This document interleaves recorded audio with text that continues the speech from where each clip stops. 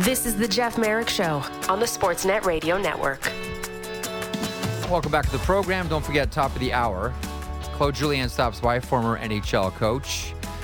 Also, Luke Fox from Sportsnet.ca on the Toronto Maple Leafs. That's coming up in hour 2 as well. In the meantime, we turn our attention to the PWHL, the Professional Women's Hockey League, and Senior VP of Hockey Operations, the Hall of Famer, Jayna Hefford, joins me now. Jayna, how are you? I'm good. How are you, Jeff? I am well. I don't know how to describe it.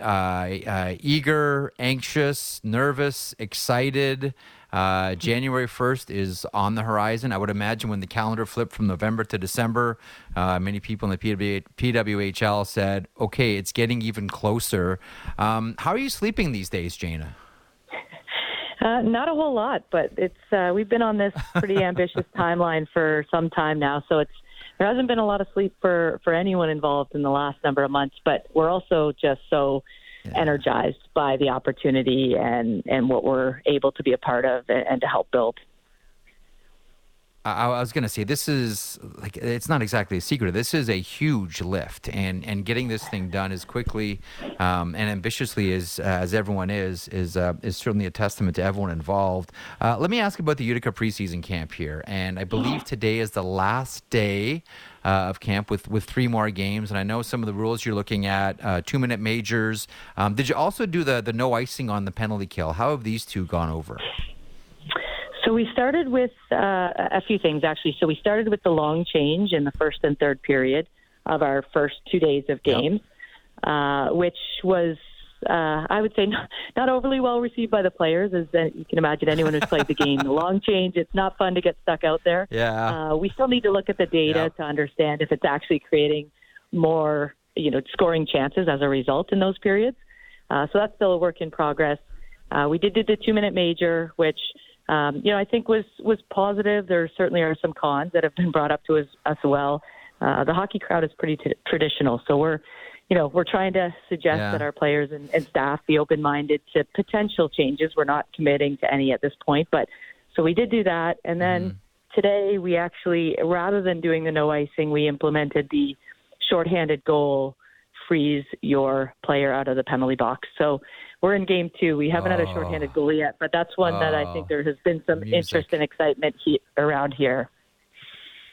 That is, Jayna, that is music to my ears. I selfishly, I love that rule.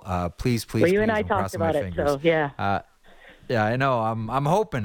Listen. I've always I just want to do one thing to affect the game. Like, I've been covering hockey professionally since '95, and I've been a fan since I was 5 years old. But I've never been able to do anything that moved the game forward. If I can get one tiny little rule change in somewhere, I'll be a happy guy. So, it's one of the comments there really resonates with me, and I think it's a balance everywhere. I think your league will fight with it. I know the NHL does, the American League, the ECHL, like all hockey leagues fight with this. How do we move the game forward? How do we progress and reflect the times and reflect the tastes while still at the same time, and Canadians are very specific about this specifically, not moving it too far to the right or to the left. So it still has that familiarity. Like, as much as you have a blank slate to essentially do whatever you want here, like there's no history in this league. That's starting on January the 1st. How do you walk that line between moving it forward, being progressive, but also respecting what hockey has always been? Well, we've always said that we're going to be traditional, but not traditionalists. We're in no way, shape, or form going to do anything that makes the game gimmicky or anything along those lines. But, I think we do have to not, stay within our box and think that, no progress is okay. Yeah. So I think we just want to, have everyone be open-minded, think creatively and innovatively, and see if there is something we can do. And maybe there's not, but it's certainly worth a try. So, I think that's where our mindset's at. And when we look at other sports, and what they did in Major League Baseball and making the game faster, I think they saw direct results in people who watch the game. Simply as, a rule like that, which doesn't impact the game itself, but it certainly very much impacted the fan experience. And that's what we have to know as well, is that, we're a product, we're entertainment, and you need people that are going to want to watch and sit in the stands. And so we're appealing to them as well. Let me swing back to that, the long change in the first and third. Now, the long change, as we're used to in hockey, occurs in the second period right now. And I understand the philosophy behind it. I mean, fatigue leads to breakdowns, leads to turnovers, leads to momentum swings, and leads to offense. I know that the players don't like being tired out there. Jayna, you were a player. You know what it's like to have your tongue hanging out and you're can't get back to the bench. But how have the players reacted to it? Like, do they understand the idea of why you're at least experimenting with this? Yeah, you know what? The players didn't push back at all on anything we've asked them to implement, at least not with us. You know, sometimes I think the coaches are the harder ones because they're so precise about, you know, a coach is happy if they win 1-0. That's their job. That's what they care about. So they're a tougher crowd than the players potentially. But, you know, I do think there's a strong argument that we also don't want to slow down the game. And if you too often are getting players out there that are very tired and can't get off, then that's potentially, you know, a negative to that rule. So it was really good to see it in practice, and we'll have a really strong debrief likely on Monday about everything we did here so that we can move forward and make determinations on our final rules. You know, I've always felt that 4-3 is the perfect hockey score. There's just enough goals that people get to see. You know, 7 goals. Like, that's great. That's awesome. You go to a hockey game and you can see 7 goals. And I think if you score 4 goals, you probably should win a hockey game. Right. But it's not a blowout either way. And it's also not, to your point, 1-0, where a lot of coaches get happy.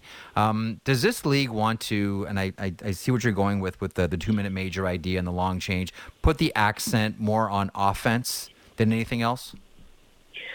I think so. I mean, when you look at what fans love, you know, of course, they love when a goalie has a great game, but that's not typically who they're going to see. They're going to see, you know, Sidney Crosby or Connor McDavid or, you know, whoever that is, Marie-Philippe Poulin, Hillary Knight. And, you know, you want to see those players do what they do and exhibit the skill that they have. And so I think, you know, there's no doubt that people want to see goals. So I think we have to look at what is going to create offense in the game because, you know, the coaches are really good and they figure out a way to slow the game down and minimize those chances. And I think we got to counter that to find ways to create more chances.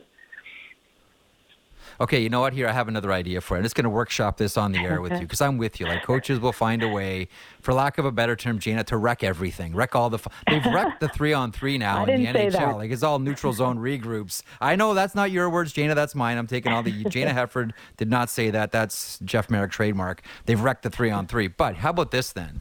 For overtime, get rid of the coaches. They have to leave. They have to leave the bench. Just let the players go. I don't know if I'd have a job if I did that. Okay, so that workshopping didn't go over very well. Let me ask you though about the NHL All-Star Game and the PWHL's participation in it. I know you have so many different plates you're juggling right now, and just trying to get the league, you know, underway on January 1st. But you know, All-Star is going to be huge, and it's in Toronto, as we know it, the center of the hockey universe, etc. How's that coming along? Like, how much energy have you been able to dedicate what the PWHL is doing there? Well, it's such a great opportunity for us, and, you know, can't be a better platform of the NHL All-Star Game in Toronto, of all cities, in one of our markets. And so it's just such a great opportunity for us. And since we launched this league, the NHL has been incredibly supportive, and there's lots of different ways that they have supported us, through resources, through people, through events. And it's so important to us to be able to tap into that experience, the expertise they bring, the marketing. So this is it's a really exciting event for us. So, you know, thankfully they've got some people that'll do a lot of the lift on the event, but it's one that's a really important one for us. So, you know, once we get off the ground on January 1st, you know, we will be focusing on that pretty quickly, but you know, there's work in progress as we speak, but it's something we're really excited about. And the collaboration with the NHL just continues to get bigger and better and stronger. And that support means, you know, incredible amount to us. And it's important as we build this league. Speaking with Jayna Hefford, PWHL Senior VP of Hockey Operations, league poised to launch on January the 1st. Mattamy Athletic Center, Toronto hosting New York. That is game 1 of this brand new league. You know, I probably should have asked you this earlier. When do you put the rules package together? Like, at what point do you say, okay, these are the rules we're playing by, so players and specifically coaches have a chance to sit down and start to wreck them? Well, most of our jobs are as soon as possible.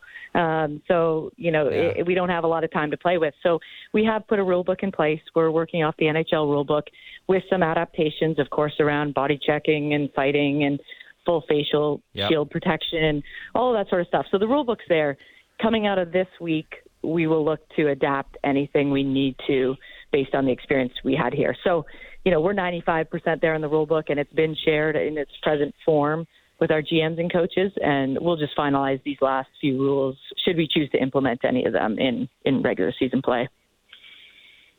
Neck guards? Currently where we sit is, we strongly recommend them to our players. We have made them available should players want to try them. But we're, haven't mandated them at this point. But there has been a strong take up of players who have wanted to try them. And I think that's really promising for us. I think, it's challenging. I know as a player that, the comfort level is just not there, and players don't feel comfortable wearing them. And sometimes it's just getting used to them. And other times it's just, maybe we got to find innovative ways to make them more comfortable. But we strongly recommend them. I spent my whole career wearing one, so I understand the importance of them. But it's a tricky one to mandate at this point, but we certainly are providing them to anyone interested in wanting to wear them. Are there any updates on ticket sales? I understand that the season subscriptions have gone well. Yeah, it's been really great since we've launched tickets, and it's been different in each market. But Toronto, obviously, I think most people have seen that, have followed that we had to stop selling season tickets. So the uptake there within 2 days, we maxed out on what we could do on season tickets, which is really exciting. And then our other markets are all doing well. And in talking to, our ticketing department, they're outpacing the predictions and the projections we had for those markets. So we're actually, we're really happy. We're playing in various buildings, depending on the availability, whether it be just what actually exists in those markets or being a second or third tenant and the scheduling piece of it. So we have some incredibly, big buildings like the Xcel Energy Center in Minnesota, 18 to 20,000 seats. And then we have, is Mattamy, which is, about 3,000. So various groups, but, for us, we know this is going to be, this is growth mode. And, but we're overly, excited about where we're at in this initial ticket sale.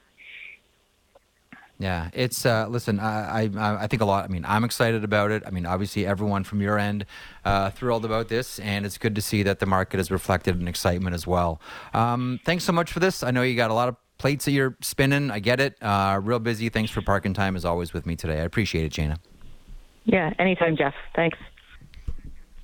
She is Jayna Hefford. She is the Senior VP of Hockey Operations for the PWHL.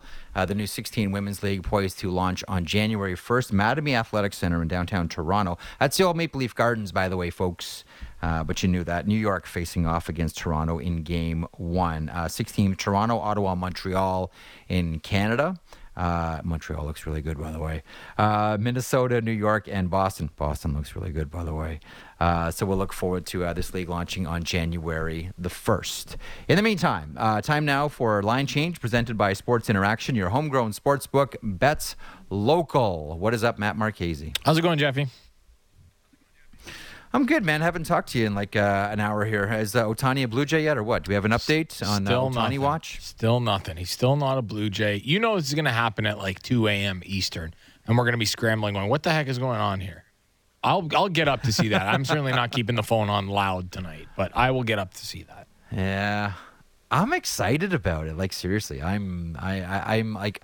The closer it gets and the more that I watch, MLB Network and various people sort of, here's the pie chart of where we think he's going to go. And when it looks overwhelmingly Toronto Blue Jays, like normally I don't get sucked into these things. I just figure, okay, everything in my life is 50-50. It's either going to happen or it's not. Mm-hmm. But man, the hook is deep in this fish. Like, just get me in the boat. Like, I'm right along there for the ride. Because I don't think we've seen. I mean, when's the last time we saw something like this? Like LeBron, probably. That's what the decision. Yeah, I had that conversation with somebody. I was trying. LeBron is the only one that comes to mind. Literally the only one, because you don't. Yeah. When you think global superstars, soccer, it doesn't really happen because it's different the way that they do things. It's not like there's free agents, but it doesn't really work that way. And in hockey, not international as Shohei Ohtani is, and certainly the NBA with their being in China and all over the world and internationally. Yeah, I think LeBron is probably the next closest one. Yeah. Anyway, okay, so we'll stand by for Ohtani watch here. Yeah. Meantime, what hockey game are you thinking about tonight? Oh, it's the Battle of Ontario, Jeff. It is the Maple Leafs at the Senators. The puck line is Maple Leafs, the road team, -1.5. Toronto has not covered the away puck line in 6 of their last 8 away games and in 17 of their last 20 overall. Ottawa has won 5 of their last 7 home games. No Thomas Chabot tonight for the Ottawa Senators. Ottawa's made a lot of headlines over the past couple of days, and we're still continuing to talk about it, and that is the return to the Ottawa Senators of Jacques Martin. Mm-hmm. And I don't think this can be disassociated from what we saw with Daniel Alfredsson going behind the bench in Sweden, and now Jacques Martin has re-entered the mix. And DJ Smith yesterday said all the things you would assume that DJ Smith would say about being supportive, etc. I just have a hard time believing that this is something that DJ Smith would greet with open arms. But we'll see. This is day one with Jacques Martin as a consultant, essentially, for the coaching staff. Ottawa always sticks it to Toronto. Ottawa always does. This is one of the teams that always plays Toronto tough. The Florida Panthers always play Toronto tough. The Tampa Bay Lightning always play Toronto tough. And, the Battle of Ontario is really always a tough one here. Except in the playoffs. Listen, Ottawa's coming off, except in the playoffs. I mean, but that was so many. How many years ago is that? Long we saw time. Joe Nieuwendyk throwing a couple knuckleballs through Patrick Lalime. Oof. But this is an Ottawa Senators team that's just won a couple of games here. Most specifically, just beat up on the New York Rangers, who might be the best team in the NHL, with all due respect to the Los Angeles Kings. It's going to be anything but an easy out for the Toronto Maple Leafs, even though you have a look at the Eastern Conference standings and you find the Ottawa Senators in the basement. And you can be sure there are a few things that DJ Smith enjoys more than beating his old team, the Toronto Maple Leafs. That was Line Change, presented by Sports Interaction, your homegrown sportsbook. Bet local. Claude Julien coming up to kick off Hour 2. Luke Fox at the bottom of the hour. More Merrick Show across the Sportsnet Radio Network, Sportsnet 360, and wherever you get your podcasts in moments.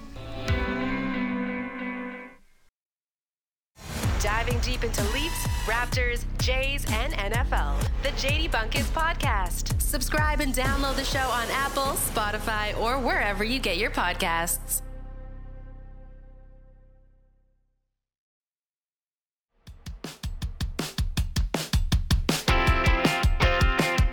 This is the Jeff Merrick Show on the Sportsnet Radio Network. Welcome back to the program. Jeff Merrick along with you. Coming up at the bottom of the hour, Luke Fox from Sportsnet.ca will get you caught up on the latest in Brad Treliving and Leaf land as they hunt for more defensemen, specifically one to replace John Klingberg. But what else does Brad Treliving have up his sleeve? We'll get into that with Luke Fox coming up at the bottom of the hour. The Maple Leafs will face off against the Ottawa Senators in Ottawa a little bit later on tonight. And in Ottawa is where we find our next guest. He is longtime NHL coach Claude Julien. He joins me now. Claude, thanks so much for stopping by today. How are you? I'm doing well. Thanks, Jeff. Listen, a couple of things just to start. When you watch the game right now, and I want to drill down on a few players that you've coached and you've watched mature over the years, but how do you feel about the way the game is being played now? Where do you think the premium is being placed? Which positions are most important? How does Claude Julien see the game now? Is it profoundly different than when you started in the NHL? Oh, no doubt. From the start to what it is right now, there's a big difference. And I think, what ends up happening as the years go on, the game evolves, coaches and teams find different ways to either take advantage of the offensive opportunities or to tighten up defensively. And I think we've seen a lot of teams this year that have tried to adapt their defensive system to a different one that they've used in the past so that they can get a little bit better on that side of the ice. And I think that's where games evolve and where teams find ways to take advantage of a situation. Then the next thing you know, teams are finding ways to counter that. And that's what you're seeing in the NHL today is the evolution of that kind of game going from, one area to the other and then trying to not reinvent the wheel, but try and take advantage of certain things they see happening in the game that will benefit their teams. That's a really interesting comment because I look at the sort of cat and mouse between shooters and goaltenders right now, and this better than I do. For the longest time, goalies had the advantage. Goaltenders would spend the off season working on their craft, working on becoming a better goaltender, and guys would go and lift and try to get their strength back. But that has changed, and now guys work on their shots and pre-shot movement and how to manufacture goals and getting themselves in the right spot to shoot, and top hand grip and bottom hand grip and all these different ways to shoot. And it seems now as if shooters have the advantage, and it's swung back now that goalies have to adapt to how shooters are composing themselves. Do you find that dynamic has shifted as well? Oh, sure it has. And I think, as you mentioned, the game evolves and shooters find ways to, again, counter what the goaltenders were doing to them for a long time. And I think, again, I go back to what I said earlier. I think that's why a lot of teams are trying to make adjustments with their defensive type of game so that they can help their goaltenders out and minimize the quality scoring opportunities. And, that goes to what you just said, Jeff, as far as shooters probably having an advantage on goaltenders right now. I look back at your career, and I'll ask you about a couple of goaltenders. Well, one specifically, and how you think he would fare with his style of goaltending in today's game. How do you think Tim Thomas, Claude, would fare in the NHL right now? Playing, listen, he was fantastic en route to a Stanley Cup. Could that style of play work in the NHL right now? Well, we always think it's not going to work, just like a lot of people weren't sure about Tim Thomas at the time, because it wasn't about style. It was about compete level for him, and he never quit on any pucks. So you kind of wonder whether, again, in this day and age, whether that could still work. And that's a good question, to be honest with you. I don't know that I'd have the answer because, when a guy competes as hard as Tim did, or, even Hasek for that matter, who had a lot of same style, it wasn't about being butterfly goaltender and being in the right position. It was more about how hard they competed and their instinct to stop pucks. And both of those guys had similar, styles, and yet they both had success. So I don't think I'd write him off today just because the game's changed a little bit. Those guys, every coach looks for players like that compete that hard night in, night out. So, it's a good question, but I don't know that I can answer that. Let me try you on one other Bruins goaltender that you handled, and that's Tuukka Rask. Now, today at Boston Bruins practice, Jeremy Swayman is under the weather, so Boston's e-bug is Tuukka Rask, and he's come in he's just been one of our favorites for so long. What was Tuukka like for you to coach?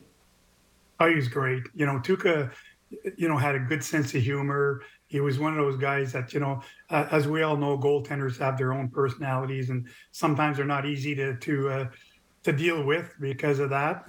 But in his case, his teammates loved him. He was an outgoing person, really good about everything. And again, probably didn't quite get enough credit for what he did for the Boston Bruins in a lot of ways, because, he was a good goaltender from start to finish. He replaced Tim Thomas, took us to the finals in 2013, and definitely, to me, was a really good goaltender from the time he stepped into our lineup till the time he hung him up. Speaking of goaltenders and coaches, I know that there's one coach whose name I won't mention, but he's told me that whenever he interviews for a new job or gets offered a job, his first question is always, "Who's our goaltender?" When you're interviewed or you have a chance to ask a question of a team, what's your first question? It's more about, what direction is the team taking? Because, to me, that's important to know when you're going to be coaching a team. Are we in more or less a rebuilding phase, or are we in a progression phase? Or are we, all in to win and all that stuff? I think it's important to know, because the thing you want to be as a coach is be on the same page as what upper management is on, and you need to know which direction they're going. So that's one of the things that I would ask as a first question. To me, it's important, and it's important, like I said earlier, to be on the same page as upper management in order to to have continuity, and make sure that you're coaching the way that they would like and the way that you would feel comfortable doing it. A couple more Bruins questions for you. Then I want to get on to the game today and what you're up to right now. Did you ever think? That's okay. Did you ever think that in 2011, when your Boston Bruins won the Stanley Cup, that Brad Marchand was going to be the captain of the Boston Bruins one day? Well, this hasn't been the first time I've been asked that question, because it is an interesting choice, I guess, for people who don't know Brad. But the one thing that Brad always did when he came to games, even as a young player who at times needed some advice on how to control his emotions and all that stuff, he would always come to the rink prepared, focused, on practice days, on even morning skates. He loves to have a good laugh with his teammates and, joke around and all that stuff. He's a funny guy, but the minute he stepped into the dressing room on game nights, it was all about focus. And he really prepared well. He would be on his own. He'd be stretching. He'd be focusing. He'd be doing all those things right. So I think, obviously the people that surrounded him over his early years, from the Cheras to the Bergerons to, Chris Kelly, and then just to name a few, Mark Recchi, who was his line mate the year we won. All those guys had a really good influence on him. So definitely he learned a lot from them. But give him credit for being a real pro when it came to preparing for games, because that was on him from the beginning. And I think over the course of the years, I think the players learned to respect that part of it from him. And again, I think the people in the organization and I'm sure his teammates felt that he would be a good guy to wear that letter, although people from the outside may not agree. He's been a great coach, great captain. Like, he's been fantastic for the Boston Bruins. Like, there's really been a maturing process that we've all watched Brad Marchand go under here. That's marvelous. You mentioned Patrice Bergeron and Zdeno Chara a second ago, and I think there was that one year, and I want to say it might have even been your Stanley Cup year, where when Bergeron and Chara were on the ice together, like the possession number was like 65 or 70%. Like, nobody else touched the puck. Like, I'm just imagining, Claude, you're behind the bench and you're watching when Bergeron's on the ice and Chara's with them, that you're just dominating possession, and those two are seemingly controlling the play like a conductor in a symphony. Was that the like one of the great luxuries as a coach, knowing that at any moment you can throw Bergeron and Chara over the boards and you'll own the puck? Well, there's no doubt, those two are really important keys to us winning the Cup, but also to the success of the Boston Bruins. And, you got Bergeron, who's such a smart player, but also is great at managing the puck, as you mentioned. Zdeno Chara was more from strength and using his body to protect that puck, and also to separate other players from the puck and getting it back. So we had the luxury of, those kind of players who brought, a little bit of a different element to the puck possession. But at the end of the day, we did possess the puck a lot with those two guys on the ice. And that's a luxury that not too many coaches have, but one that I was able to take advantage of. And now, anyone listening or watching right now, if you follow Zdeno Chara on Instagram, you know that he's running marathons and he's running triathlons, and no surprise that he's keeping active. And one of the things that I was always told about Chara was that a couple of times a year, he just needed to get a fight out of his system. Like, I can remember Dave Lewis wouldn't let him. Like, no fighting, gloves stay on, don't do it. And I was told that Chara sort of got frustrated by that he needed to just get it out of his system. Is that accurate? Well, I think so. I think he's the thing that I didn't mind with Zdeno was that he was smart enough to know when to drop the gloves. And, you want those guys on the ice as much as you can, but at the same time, there was a really important message sent to the other team once he decided to drop his gloves and do something about it. And, when I'm going to say it was calculated in a way that he felt that he needed either to stand up for himself or defend a teammate. But he didn't just go out there and drop the gloves for the sake of dropping the gloves. I think at the time we had the luxury of having other players that were able to do that, whether it was, Sean Thornton, we had McQuaid, for example, Lucic, those guys. So he didn't need to do it as much, and I think that was a benefit to us to have him on the ice that much more, having some teammates ready to defend him as well. But no doubt, I never told him that you're not allowed to fight, but at the same time, he knew that I wanted him on the ice more than I wanted him in the penalty box. Let me ask you about Marc Savard. Marc Savard, now an assistant with the Calgary Flames. To me, him and Joe Thornton in that era, the two premier passers. Although I don't think I ever saw Marc Savard throw a pass that wasn't in the air. Like he was like the master of the sauce. I don't think he ever passed the puck just along the ice, but it always landed on the tape. Did you ever think that Marc Savard would join the coaching fraternity? I mean, such a highly skilled player and great thinker of the game. Did you ever think he'd end up behind a bench?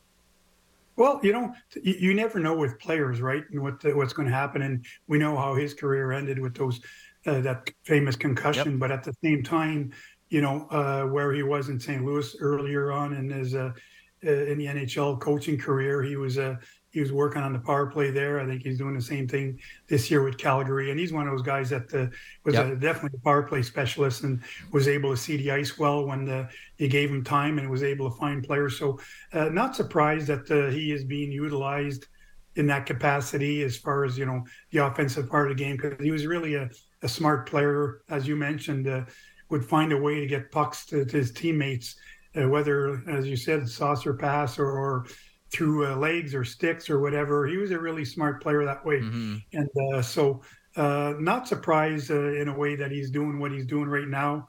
That's certainly a strength of his.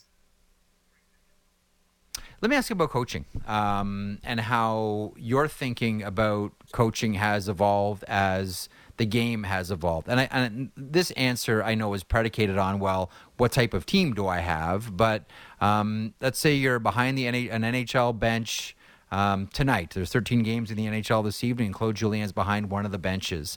How has your thought process about coaching in the NHL right now changed? Like what kind of coach would you be in the NHL right now today? Well, there's no doubt in order to survive in this coaching fraternity kind of thing, you have to be able to evolve with the game. And I think, you mentioned to me earlier when I started coaching to what it is now, not only has the systems, changed as far as adapting, but also the coaching approach has changed a lot. The players today are different than they were 20 years ago when I started in the NHL. And so you have to be able to adapt. And I think there's a fine line there between being able to have an ear for the players and kind of listen. But at the same time, there's that fine line that they have to understand that you're the one in charge and, what you say is what should go. And so you're trying to work with them and trying to find a really good compromise. But at the same time, it's got to be a compromise that's got to be effective for your team. So it is a little bit more delicate than it was before. And not only that, Jeff, I think, the fact that there's 32 teams and only 16 make it to the playoffs, there's already a lot of pressure on coaches to be able to perform to what the team's expectations are. And that can be tough at times too. So there's a lot more pressure, I think, on coaches than there was. Some of it to succeed in getting to the playoffs, the other one succeeding and making sure you've got a team that wants to play for you and wants to compete every night. And that's something that hasn't really changed. But I guess the personality of players and the approach of players from now to what it was, 20, 30, 40 years ago is different. Does it not feel... It's interesting. You mentioned pressure. I'm talking we're in conversation with Claude Julien. It's interesting the way you mentioned pressure right now, because it feels as if, the idea of easing into a season is gone. Like there's no easing into a season. First couple of months, get our legs underneath us. We'll see what we have under the hood and what kind of team we have. It's like it's a sprint to the playoffs starting from game 1 all the way to game 82. Like there's no more, do you find that, Claude, that there's no more sort of easing into a season? Like you start the season sprinting now. Yeah, no doubt. And, you've heard this probably many times, Jeff, that, teams always look at the American Thanksgiving as a point of referral as far as where they are, because a lot of those teams end up that are in the playoff position. Most of them will end up in a playoff position at the end of the year. So if anything, the start of the season now is probably more important than even the middle of the season as far as a lot of teams are concerned. They want to get their legs under them. They want to get some, I guess, a little bit of space from the people that are behind them, and they want to be in a playoff position by that date. So I think that's really important, and I think that's what's really hurt a lot of teams right now. And you're hearing it from the Edmonton Oilers. They're trying to claw back into it. The Ottawa Senators, who have games in hand, are trying to claw back into it. And although they have games in hand, it's not easy because teams in front of you keep winning, and sometimes you feel like you're not able to catch up. So a good start, I think, right now, getting your feet under you, like you were mentioning, is not what the teams are looking for anymore. Players are showing up at training camp in tip-top shape, and if they're not, they're in trouble. So that's the expectation in today's players. Let me ask you about, we always hear about, a new player joins a team and it's going to take a while until this player learns the system. They have to adapt to the system. It's going to be some growing pains as they adapt to this system. You've coached for a long time. How many ways are there to play hockey? Like when we talk about a player needs to adapt to a system, first of all, is it hard to adapt to a new system? And second of all, how many ways are there to play hockey? Well, I think, first of all, is it hard to adapt to a system? I think a lot of that depends on the player himself, whether he's overthinking or there's a big difference in certain areas of the game that he's thinking about a lot while he's playing, which will restrain his or hold him back as far as being able to be the player he is. I think my message to new players coming in was always go out there, play hard, play to your strengths. And if there's adjustments to be made, we'll make them as we go along here. But I think it's really important to let players go out there, feel confident, and then bring what they can bring. And I think, unfortunately, everybody reacts differently. There's players that are, nervous type players that, are worried about little details and then struggles with that. Some players come in there, they don't care, and they just go out there and play. And all of a sudden you say, wow, it's amazing how quickly he's adapted. So sometimes we forget about not so much the system, Jeff, but more the personality of the player. And some players put a lot of pressure on themselves and expect to be at their best right from the get-go. And when they don't, then they start putting more pressure on themselves. And we all know what that does to you as a player. When your name is brought up, and it's brought up often when there are coaching vacancies, the word around Claude Julien is structure. This team needs structure. Claude Julien is perfect for Team X. When you hear that, what goes through your mind? Well, I'm not going to deny that that's, I think, what I enjoyed the most about, coaching teams and having success is that we had structure, but I think what people have to understand is structure is not refraining players from doing what they have to do. Structure is just something you put together so that each other can read off, each player on the ice, and we know exactly what we need to do, which means less thinking and more reaction time. And, when I look back at, some of my statistics, or if the stuff that comes with being a structured team, we're often, one of the top teams defensively, which we took a lot of pride in, but people kind of looked at it as he's a defensive coach. Yet when you looked at the offensive numbers, we were creating a lot. And Montreal is a good example of that. We weren't scoring as much as we would have liked to, but we were creating, I think, in probably the top 5 in the league. So sometimes, it's more of, you look at, what you're creating. Is it because you're not creating quality chances, or is it because your personnel probably doesn't have the natural goal scorers that maybe other teams have? So you have to be able to live with those kind of things. But structure is something, as you mentioned, Jeff, I put together to kind of simplify the game for players and making sure that everybody knows what they're doing on the ice without overthinking. No doubt you'll be back in the NHL, Claude. Thanks, as always, for stopping by. This has been a lot of fun. Enjoy the rest of your day, and we'll catch up soon. Thanks for having me, Jeff. Appreciate it. Claude Julien, longtime NHL coach for the Montreal Canadiens, the Boston Bruins, former Windsor Spitfire. All you listening in the OHL region of where my voice is reaching right now. It is interesting whenever a team loses its focus and loses its way and needs the quote unquote structure coach to come and put things back together. Claude Julien is top of the list. And I mean that legitimately. I think that Claude Julien somewhere down the road, maybe sooner than later, ends up coaching in the NHL again. Coming up at the bottom of the hour, Luke Fox will stop by. We'll talk about the Toronto Maple Leafs and their situation. John Klingberg will miss the entire season. So now Brad Treliving gets to work, and he's already been at work, and we know the pursuit of Nikita Zadorov, and that didn't come to fruition for Brad Treliving. He ended up with the Vancouver Canucks. Still strongly believe he's pursuing Chris Tanev of the Calgary Flames.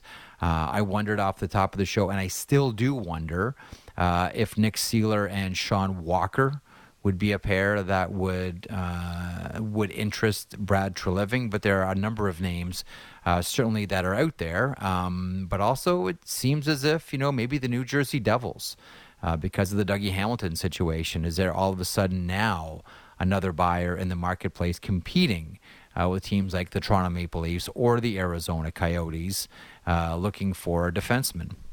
We'll see where that ends up. Matt Marchese returns in advance of Luke Fox from Sportsnet.ca. Hello, Matty. I like Claude Julien, by the way. Yeah, it's funny. I'm glad you asked that question about the structure thing, because I feel like, in a way, not that Claude Julien's not a great coach, he's a Stanley Cup champion. We get that.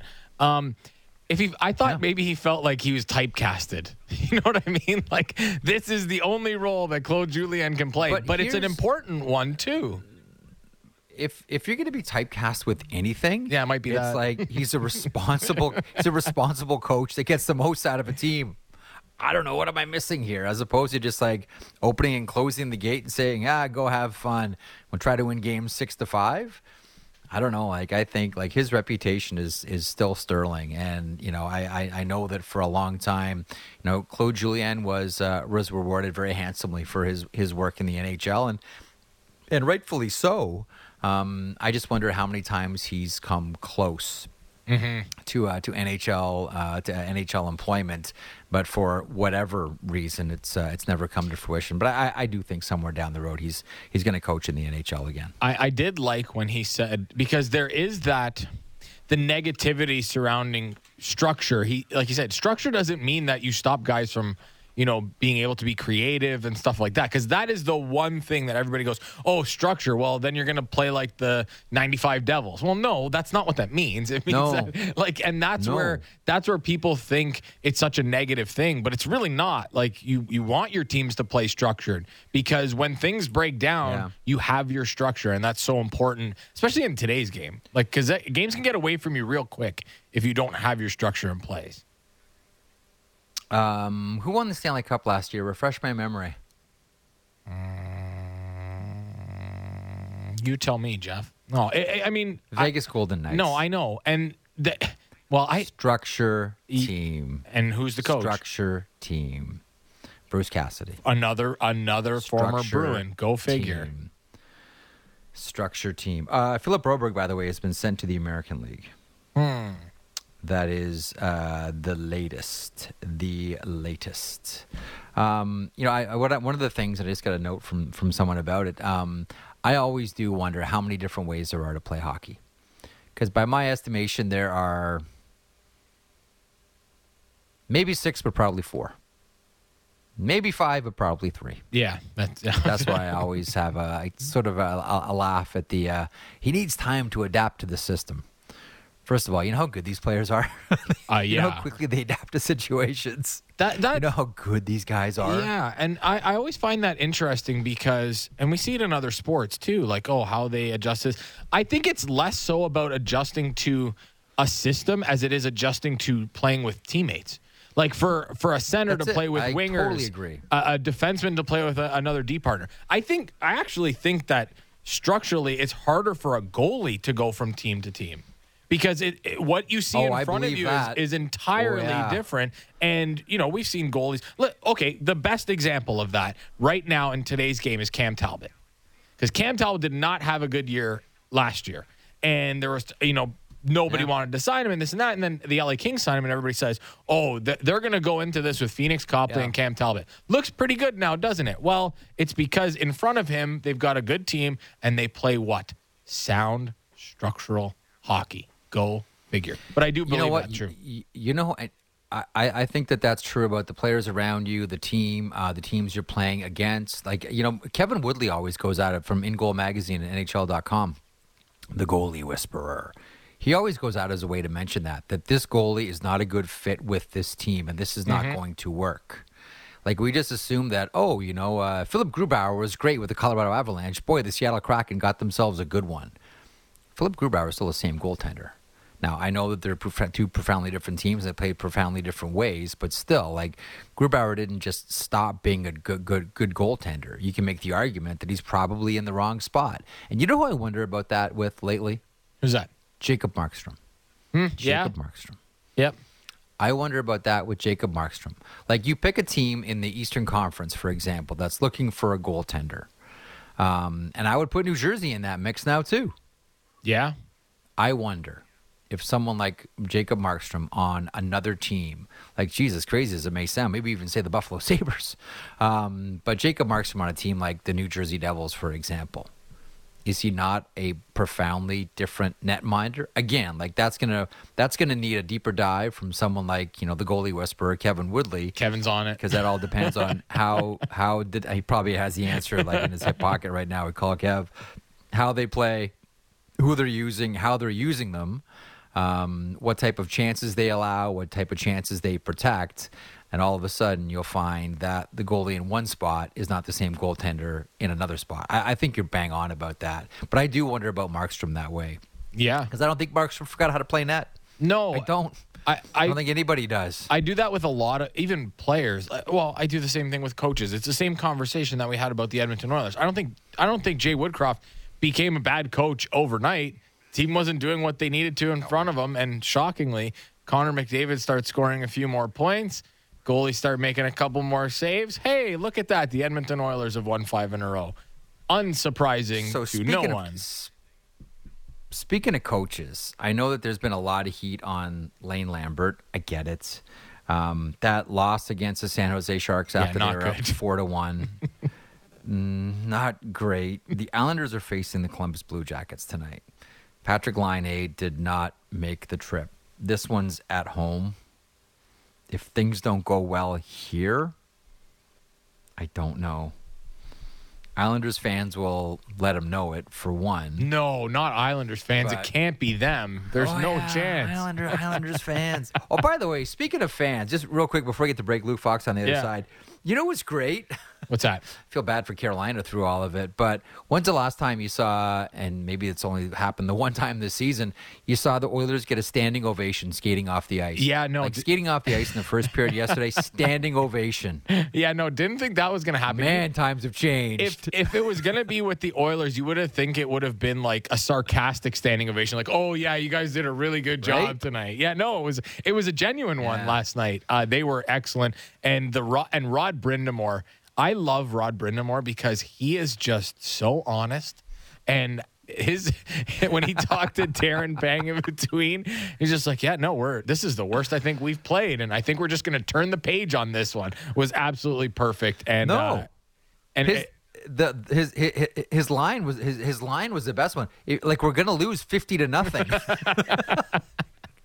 Yeah, I don't know how we're going to find our way out of this one. Said, we're playing like we're going to lose 50-0. It's on the bench. I wonder. With Darren Bang. I wonder in front of everybody in front of him. That's what I was going to say. I wonder how purposely that was done to be like, yeah, you guys really suck tonight. I'm going to tell you now, and everybody on TV that's watching this is also going to hear that I did this to you. Hey, you know what's a wild thing to think about? Bruce McCurdy tweeted this yesterday. I've been thinking about it ever since I retweeted it last night.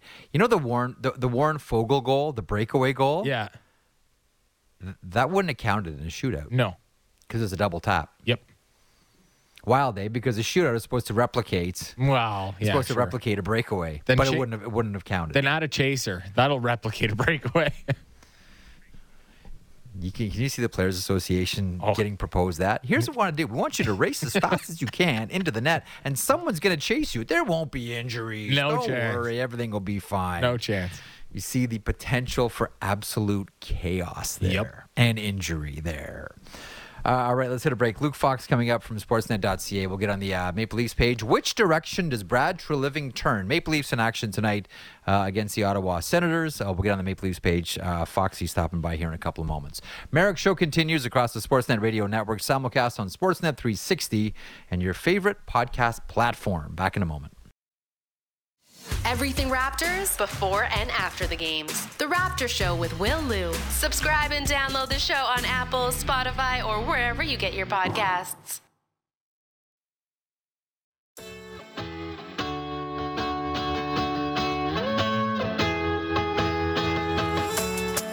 This is the Jeff Merrick Show on the Sportsnet Radio Network.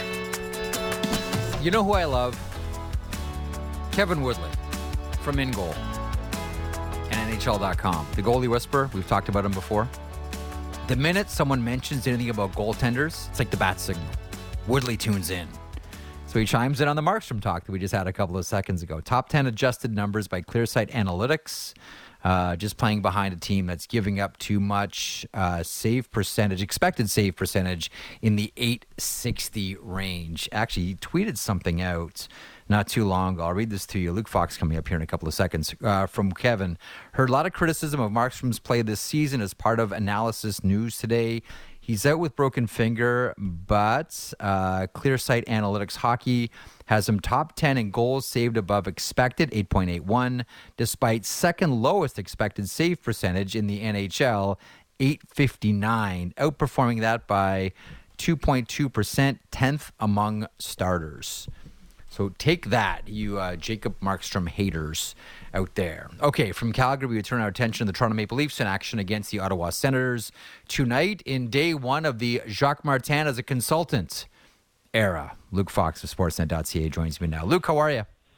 I'm doing well. Yeah, I saw Jacques in the stands at morning skate, and what I would say is it's pretty cool to be around the Senators. Like I saw Alfie there, Chris Neal, all these guys, yeah. You know, important alumni just milling about on a weekday morning skate, I think is just a positive sign for the vibes around the organization now.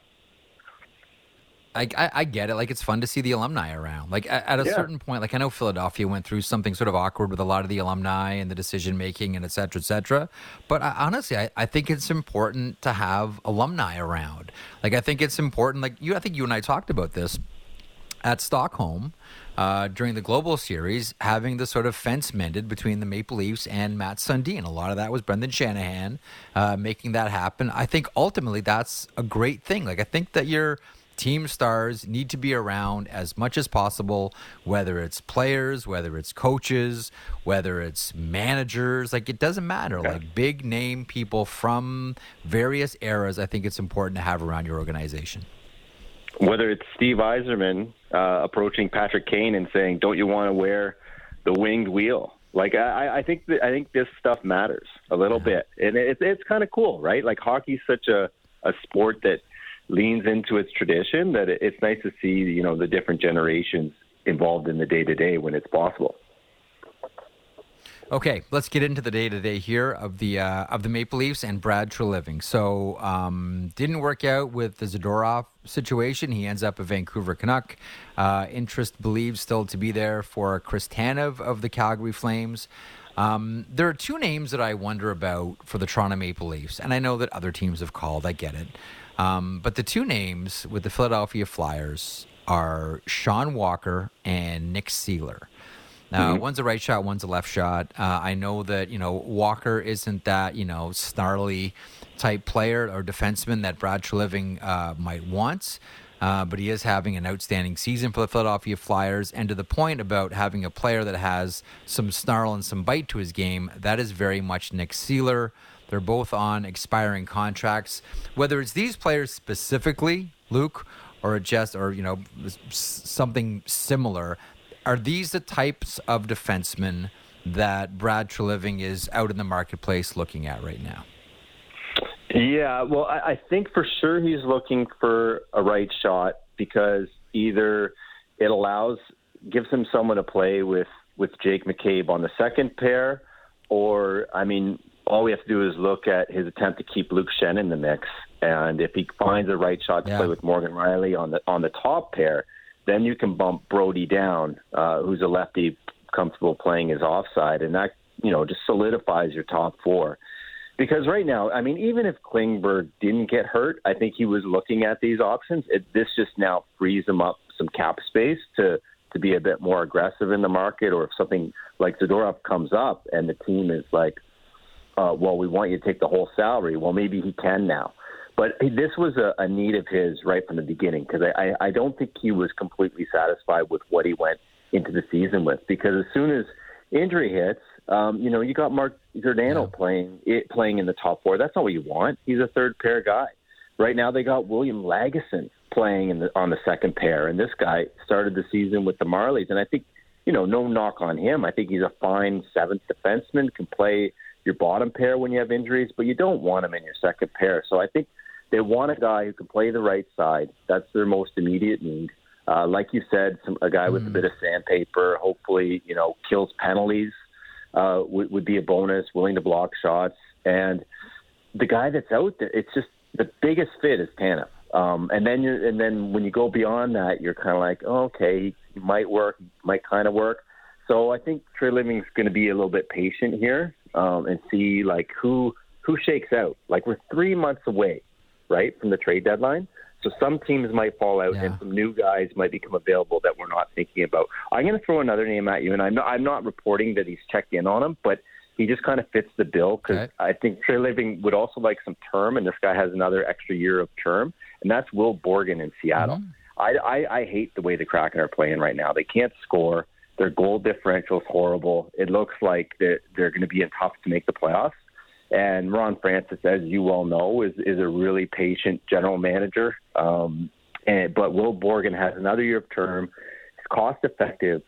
He might be a good fit, and he's not so much money that they wouldn't be able to go shopping for either another defenseman, or I think he's also not completely satisfied with the third line center position either. Domi's done okay, but I think he wants a 3C that is a little bit more defensively responsible. So I think that's like kind of a secondary need for the Leafs, but I think he's poking around there too.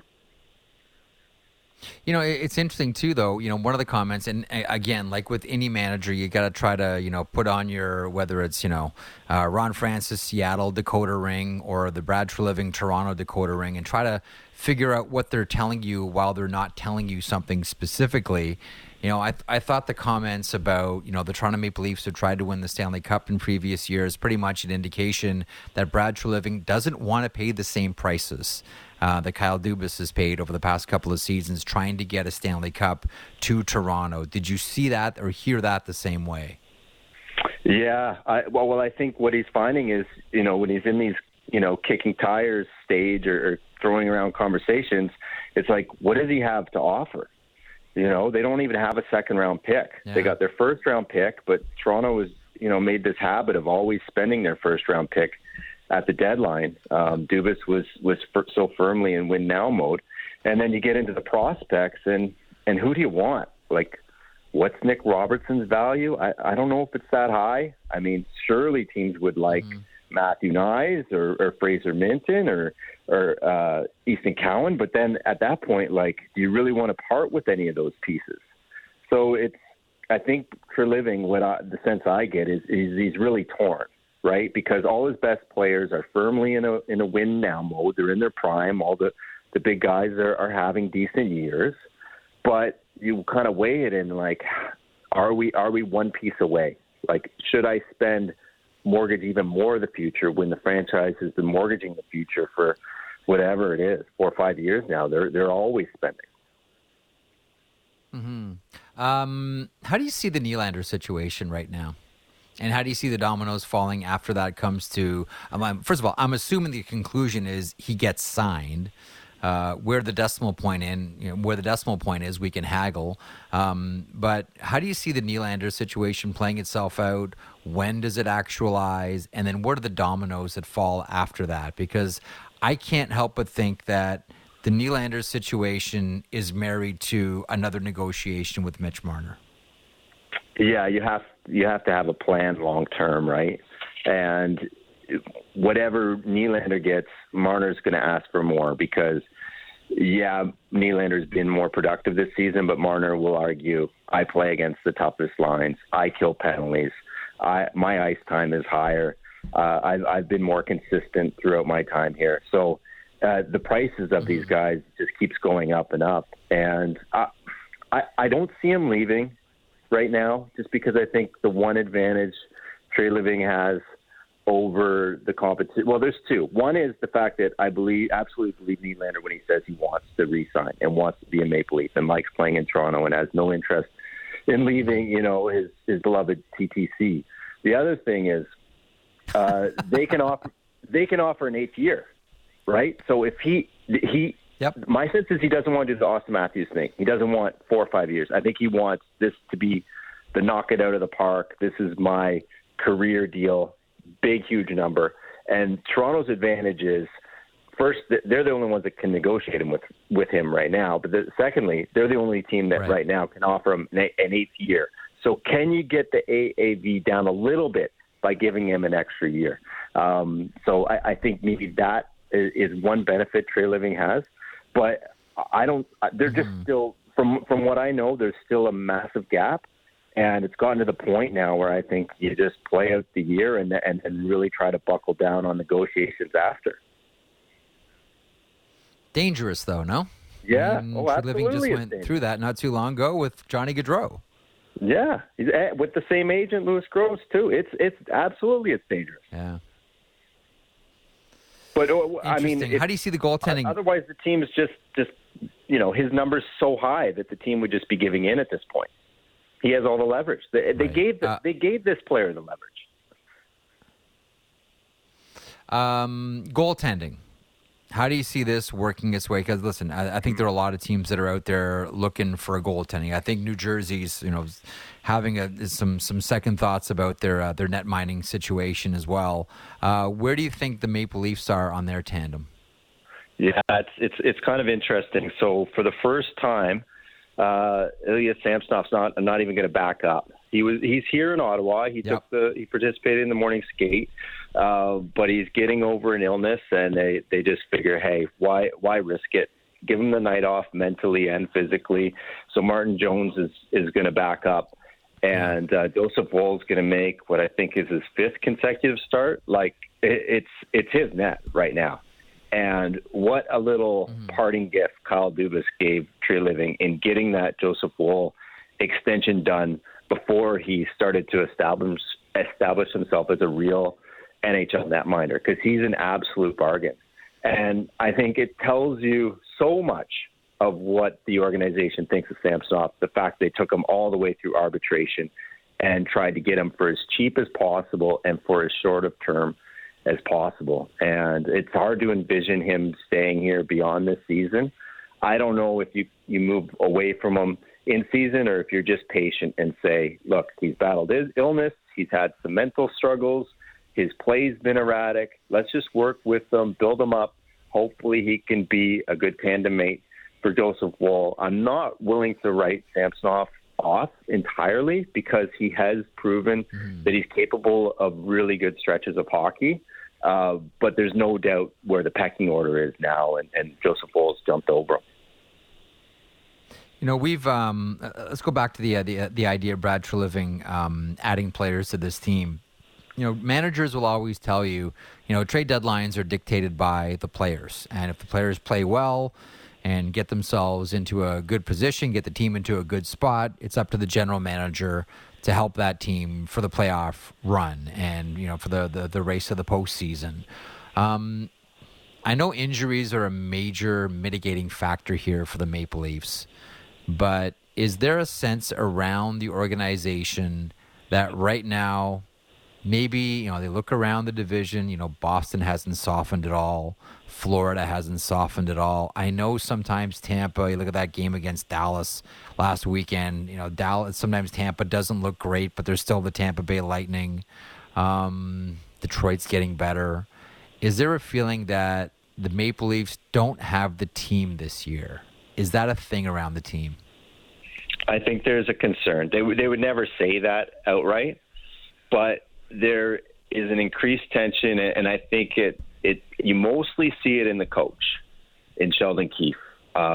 there's a tension there. And I think it's not some people have the theory that, oh, well, he has a new boss now, and maybe tree living allows him to be a little bit harder, use the whip as opposed to the carrot a little bit more. My feeling is that he studies the numbers, because it's not just the record. It's not just the stat everyone knows, which is they're tied for league worst in regulation wins. It's not just that. The underlying numbers aren't as great. They're not breaking the puck out as efficiently. They're not forechecking as well. They're not dominating zone time. They're not holding on to leads. There's lots of little things that I think, he's spinning positive and saying, hey, we're getting points. And they actually did play really well against Boston. But I think that he is looking at his team and seeing some flaws and some bad habits and some slow starts with some players. And I think he's a little bit genuinely concerned that maybe this isn't the best edition of the Leafs players that I've had. And so, we're going to see, because right now I think they've been fortunate. I think they haven't been playing as well as their record shows. And I think they've gotten a little bit lucky with all those shootout wins and gathered some points that way. Okay, I got a hot 30 seconds here to fire this one at you. What do you expect tonight? Like, the Ottawa Senators are coming off a huge win against one of maybe the best teams in the NHL, the New York Rangers. Maple Leafs have had a nice long rest here. What do you expect this evening? I expect a really fired up Sens squad. Apparently they had some internal meetings after they got blown out 5-0 by the Panthers. And I was talking to Jacob Chirkton a bit about this morning, and he said that they've really dialed in since then. And I think everyone's going to elevate their game a little bit, because look again, Thomas Chabot injured again. And I think the team, there's more of an urgency around that team than there is against the Leafs. I think the Leafs are a little bit more comfortable. I think this win means more to Ottawa. So I expect the Sens to start, guns a-blazing. One of 13 games on the board this evening. The Maple Leafs facing off against the Ottawa Senators in the nation's capital. Luke, always a pleasure, man. Enjoy the game tonight. All right, thanks, Jeff. Always good talking to you. Luke Fox from Sportsnet.ca covering the Maple Leafs, one of 13 games on the go around the NHL this evening, including, it's going to be weird to see it, but we all want to, right? Patrick Kane as a Detroit Red Wing, as the Red Wings face off against the San Jose Sharks. Latest news, Philip Broberg down to the American Hockey League. Interesting there. Talked to that with Elliot Friedman to kick off the show. Thanks to Jayna Hefford, Claude, Julien. You just heard from Luke Fox a second ago. Jen Rolnick, thank you as always. Lance Kennedy, David Siss, and our supervising producer and sometimes fill-in host, Matt Marchese. Enjoy the games. Back tomorrow, 22 hours from now.